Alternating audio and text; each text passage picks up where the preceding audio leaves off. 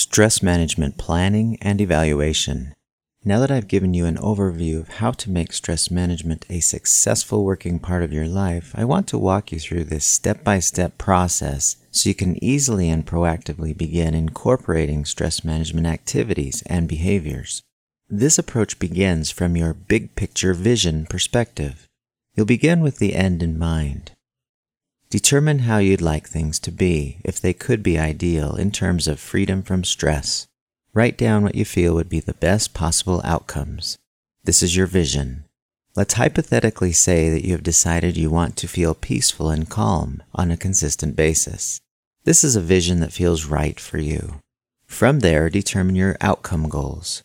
What behaviors could you do on a consistent basis that would result in your vision? What habits do you want to have in place in 3 months?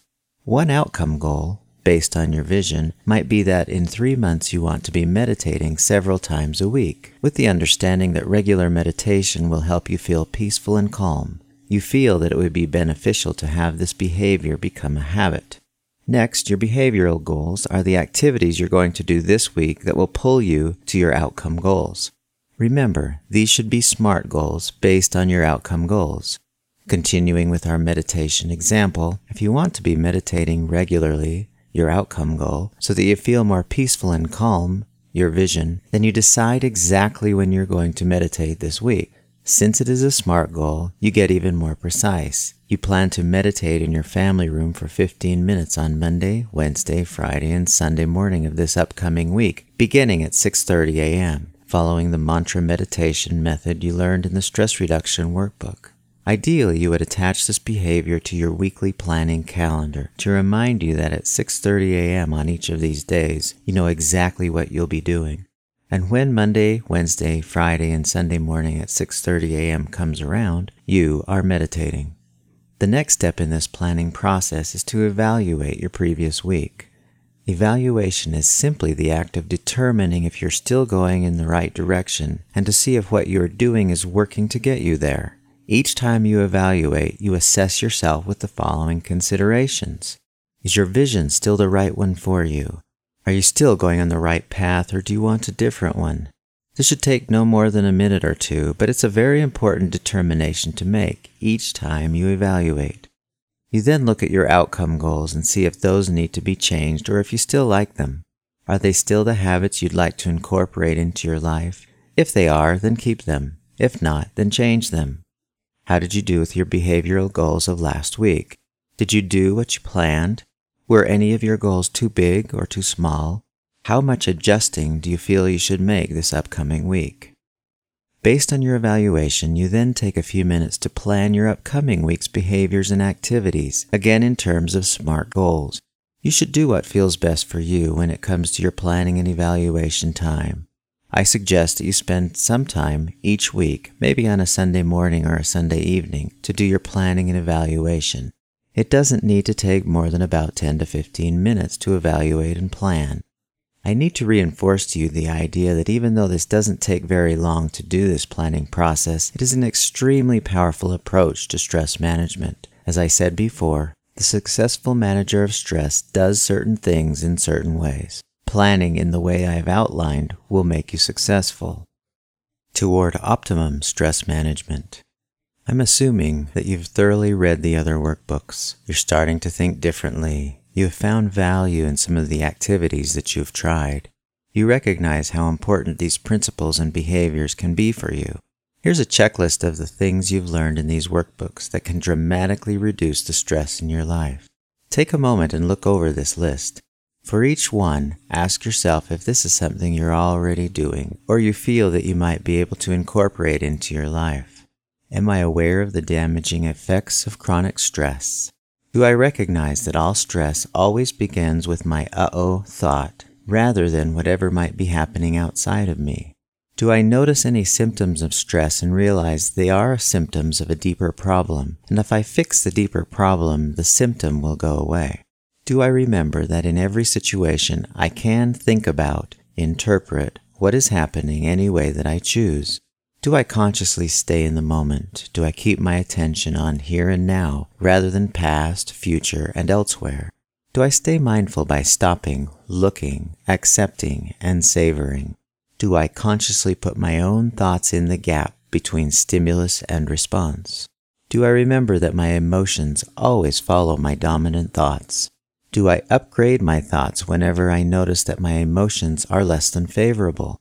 Am I aware of my life's purpose or purposes? Do I have it written down and placed where I can look at it frequently? Is my self-talk positive, constructive, and edifying?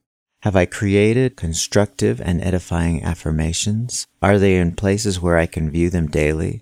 Do I frequently play mental movies in my mind's eye of me being successful, confident, happy, and peaceful?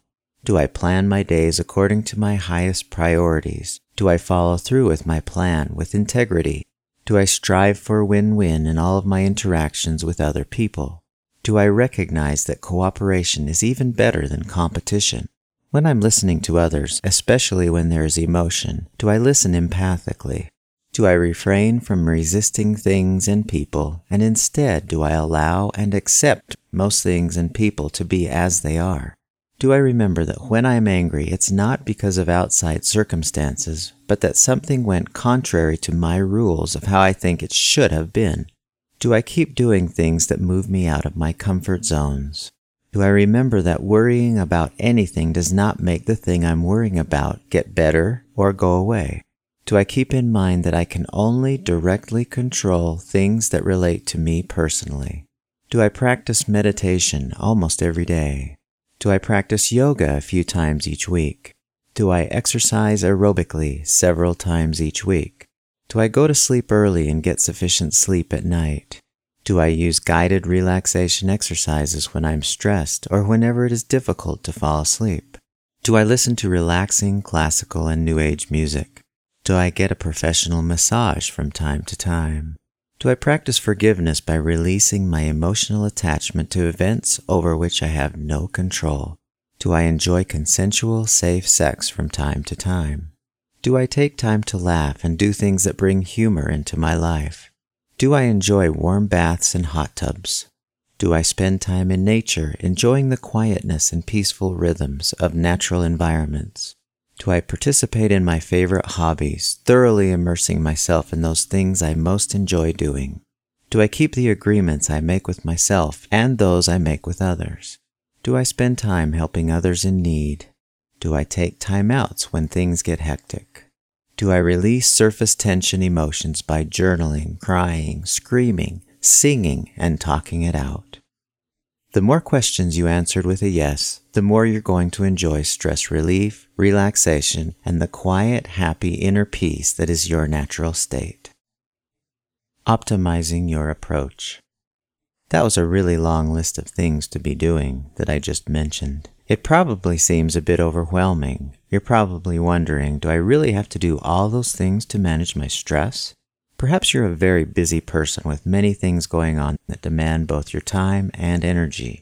You want to get as actively engaged in managing your stress as possible, but you recognize that you probably need to be economical about applying it. You don't have enough time to do it all. You want to get the most bang for your buck. What do? This is actually a question I get asked a lot. There are so many things in these workbooks that you can try, but you don't have the time nor the energy to do them all, or keep your mind focused on how you're thinking. What are the few best things you can do to stay unstressed? I've been studying, practicing, and teaching optimum stress management for over 30 years. In that time, I've come to find that if you do just a few things in certain ways on a regular basis, you'll keep your stress levels well under control, even in the craziest of times. What to do? If you're one of those busy folks, and I don't know too many people who aren't really busy, these are the things that I recommend that you consider doing. 1. As much as possible during each day, pay close attention to how you feel as you proceed through your day. If you notice yourself feeling anything less than peaceful, happy, calm, and confident, upgrade your thoughts. Put a better thought into the gap. You don't really need to monitor your thoughts all day long. Simply keep in tune with how you feel, your emotions. Remember that your feelings follow your dominant thoughts. When you notice stressful feelings, upgrade your dominant thoughts. 2. Every day, or almost every day, practice one of the guided relaxation exercises or mantra meditation. Your body, mind need to become familiar with the feeling of deep relaxation. If you have any symptoms of stress happening, you especially should do this daily. You will reacquaint yourself with your natural relaxed state each time you do, and your unpleasant symptoms of stress will go away. Doing this should take no more than 20 minutes of your day. 3 to 5 times per week, exercise. As I said in the Stress Reduction Workbook, exercise follows through on the message you've been giving your body to fight or run and uses up all the stress physiology that accompanies stressful thinking. It also happens to be one of the very best things you can do for overall good health and general well-being. 4. 3 to 5 times per week, do yoga. Maximize your time by including some yoga at the end of your workouts. You don't have to go to a yoga class or spend too much time doing yoga, but it's good to do a little bit about every other day. 5. Read a little bit of the Stress Prevention Workbook or Mindfulness Workbook every single day. I can't emphasize how important it is to keep the principles and mental practices of stress prevention and mindfulness in the forefront of your thinking. Each time you read these 2 workbooks, the principles will become more a part of you. It will become second nature for you to think in stress-preventing ways. 6. Read a little bit of the Stress Reduction Workbook once each week, and try as many of the power tools as possible whenever the opportunities present themselves. Additionally, in order to get the most from these workbooks, I strongly urge you to actively participate as you read. Remember, those who are successful are the ones who are willing to do the things the unsuccessful ones are not willing to do consistently. Do the activities I invite you to do. Don't just read the information and bypass the activities. Reading is good. Doing the activities after you read is better. As insights and ideas come to you about the things you read, write them down. There is space in the workbooks to do just that. When you think of things that you can do to reduce or prevent your stress, make cues or prompts to remind yourself of what to do as you go through your day. Create things that you will see frequently, notes in your bathroom, on your refrigerator, in your car, perhaps a token or a rock in your pocket. Anything that will keep your mind thinking about the important concepts and tools you read and try. Keep it simple. The most important thing is that you keep your approach simple. You could make it hard if you wanted to, but it doesn't have to be. When you consistently do a few things in certain ways, good things start to happen and continue to happen. Try starting with a couple easy, smart goals this week, or maybe start with just one thing. Work the one behavior into your days and see how it goes. Once you feel confident and comfortable, add another behavior. Don't go too fast. Keep going at a pace that is doable for you. When I teach people about beginning an exercise program, I invite them to consider the 10% rule. The 10% rule goes like this in relation to physical exercise. If you haven't exercised for a while and you want to get back in shape, first consider what your maximum level of exercise would be for intensity, distance, and length. Then cut each of those measures in half. That's where you start. For example, let's say that you're fairly certain you could maximally jog for 2 miles at an intensity level of about 5 miles per hour for 45 minutes. The first time you go running, cut each of those approximately in half, and that's your workout the first day. The 10% rule says that each time you work out, or each week that you consistently run, add only a modest 10% increase in your distance, intensity, and time exercising. Don't add any more than 10%. Each subsequent time you work out, or each week, increase again by no more than 10%. Little by little, you will find yourself adapting to the gentle increases, and before long, you'll be enjoying vigorous, lengthy, and thorough workouts. I suggest that you gently work into stress management the same way. Don't try to do too much at the beginning. Create no more than 1 or 2 SMART goals for this week based on what feels like the best activities for you in the beginning. Once you feel that a behavior or way of thinking has become a regularly occurring pattern for you, add another. If you try to do too much too soon, you'll feel overwhelmed, which is stressful all by itself. If you follow this model for success, it's highly likely that you'll reach your outcome goals and your vision. Keep in mind that it might be a journey of 1,000 miles. I invite you to reflect on the principles I showed you in the mindfulness workbook. Enjoy the journey each step of the way. I'm absolutely certain that if you do these things, you'll change. You'll feel better. Your symptoms of stress will disappear. Your health will improve. You'll be happier. The people around you will feel more eager to be with you. You'll go from stress to balance to tranquility. Many people have told me that they wish they would have known these things when they were younger. It really is true. If you don't have your health, little else matters. I've worked with countless people who lament the fact that they have lived with stress-related problems for far too long. You don't have to live with stress any longer. You can take back control of your life and experience lifelong joy, happiness, and inner peace. You've learned what you need to know to be able to have that happen. Now is the time for you to start steering your ship. It's time to start enjoying the ride. Thank you. It's over and we are done, or just beginning, depending on your perspective.